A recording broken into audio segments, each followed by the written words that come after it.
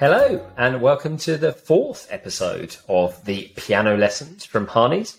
I'm Phil Graham, Global Head of the Investment Funds, Regulatory and Digital Assets team here at Harneys, and fresh from ducking and diving from his hurricane adventures, Mr. Marc Piano. Hi, Phil. Well, that was a close call, but luckily everyone's safe and we came out of it pretty well. We are all very relieved. Let's jump straight into our recital. So one of the things we touched on last week was the sort of the frequency and volume of Bitcoin mining that's going on at the moment. That doesn't fully make sense with where the price point is. It was interesting to see Compute North Holdings filed a Chapter 11 bankruptcy application this week, obviously one of the largest in the States. And that was combined with the news that apparently everyone else is going across the Arctic Circle at the moment in the desperate attempt to find energy at some form of price point that's affordable. Interesting to see how those mining operations sort of play out. Hot off the press from last week, talking about sort of Coinbase being the good guys in the tornado action. We've now got the Wall Street Journal uncovering some form of proprietary trading test they did for around 100 million US. Back to the old days. We had Colorado accepting crypto for the first state to do so for payment of taxes, which is great. We also have CEOs stepping down here, there, and everywhere. I think Kraken, Genesis, Alameda, and a variety of others, as obviously everything plays out in the current market. I know for a man that's fascinated by this world like you, NFTs are now being used in both Austria and the Netherlands to reinvigorate the stamp collecting world, which I'm sure you'll be getting involved with. And also the Helium voters decided to scrap their own blockchain in the favor of adopting Solana. Finally, with my funds hat on, great to see KKR's announcement that they're tokenizing one of their sleeves in one of their PE funds using Securitize.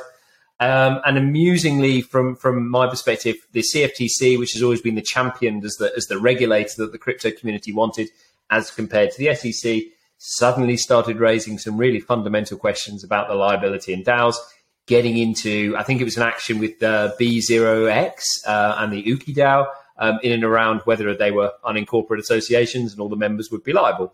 Obviously, you and I have touched on that before, and I'm sure we'll do again.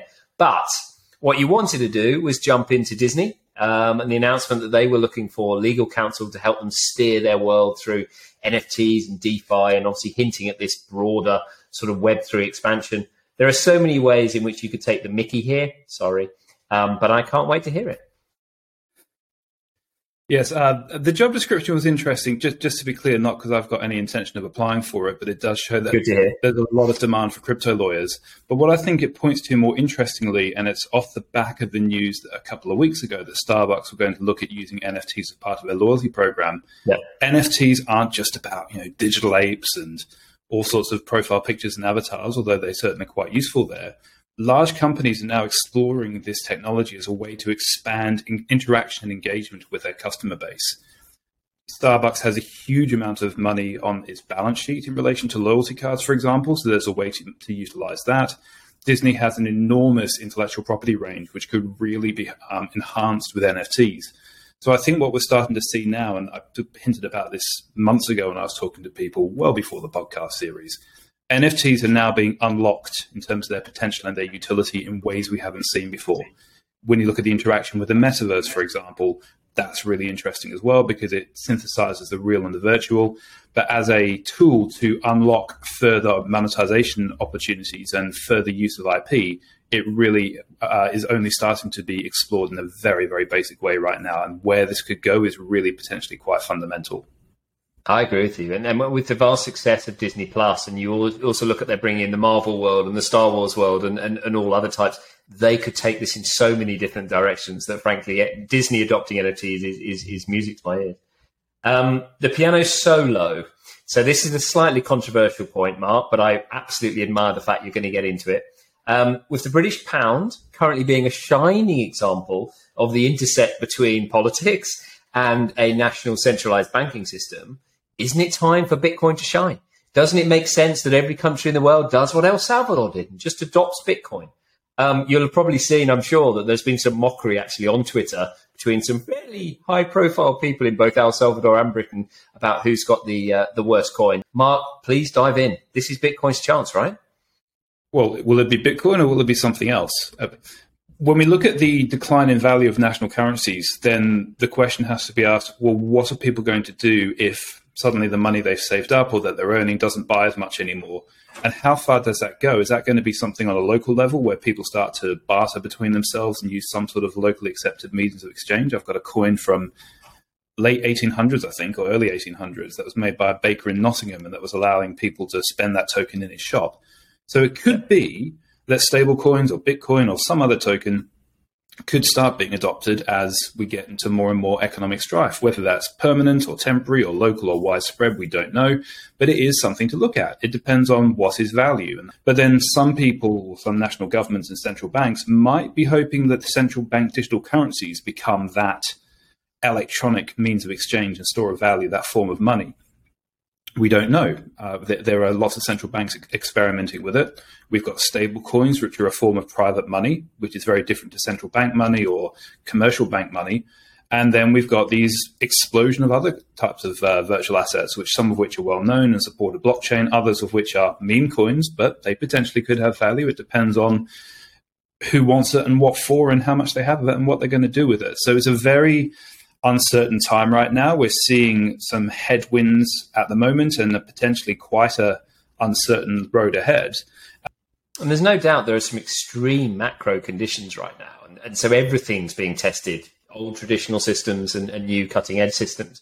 But everything that you hear about the volatility of this space, and you look at what's happening to the pound, really begins to fall apart when you go to one of the many criticisms that you've seen around cryptocurrency. So, right, the piano tuner, Marc. We've had a lot of questions this week, and I'm going to ask you the hardest one. And if the whole point to this industry is decentralization and doing everything on chain, why on earth are offshore liars like you even involved? Ask 5 different lawyers and you'll get 10 different opinions. And it's the same with decentralization. What actually is decentralization? So it's not a one-size-fits-all concept, and there's a lot of different constituent elements to achieving decentralization, but you've got to start somewhere. It's not like 100 monkeys on a keyboard typing out random stuff and eventually they type out the works of Shakespeare. A lot of these projects start off with a vision and a team to achieve it with their different strengths and expertise. But it does have to get off the ground. And as we're seeing with the CFTC case involving DAOs and liability there is still a lot of uncertainty and risk. And so people do want some protection, at least to get things off the ground, but also to have a structure in place that can do things with the wider world. And this touches on a familiar theme with corporate structures and DAOs. That's why we get involved, because we look at the landscape and the jurisdiction we're acting in, and we'll set something up that will kind of get the project launched. And then it's a watching brief after that. And we've got changes in the BVI around virtual asset laws and AML. And we've got changes elsewhere, particularly in the US.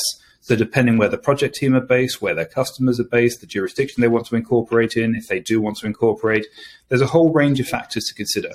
So we're not there to centralize everything into one funnel. We're there to help them find something that's going to work. And it could be one company in one jurisdiction. It could be cross jurisdictions with multiple companies. But ultimately, the end product aims towards decentralization. So it does get to that point, but it has to get there through a relatively centralized and consolidated process. Otherwise, it's just not going to work.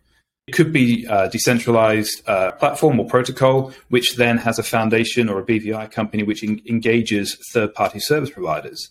So it funnels through a choke point or a bottleneck, but ultimately the benefit is decentralized. Absolutely. And when you look at why offshore, I think there's this slight misnomer that people believe it's around tax.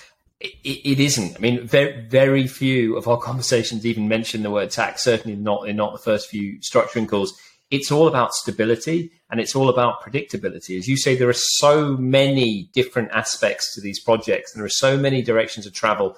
And often you have a collection of people that are coming together that are not in one place and are doing a whole variety of different things with other people who are not in one place. And so having that sort of international financial center as the underpinning of it to allow you then to have the flexibility to go off and do what you need to do and pivot where you need to pivot, as so many of the projects do, is so perfectly what the offshore vehicles were always meant to do. And I think that meeting of the two worlds has been part of the reason for the huge success. Thank you ever so much indeed. Really appreciate it. And subject to you not taking that Disney job, see you next week. Thank you so much, Phil. See you next week.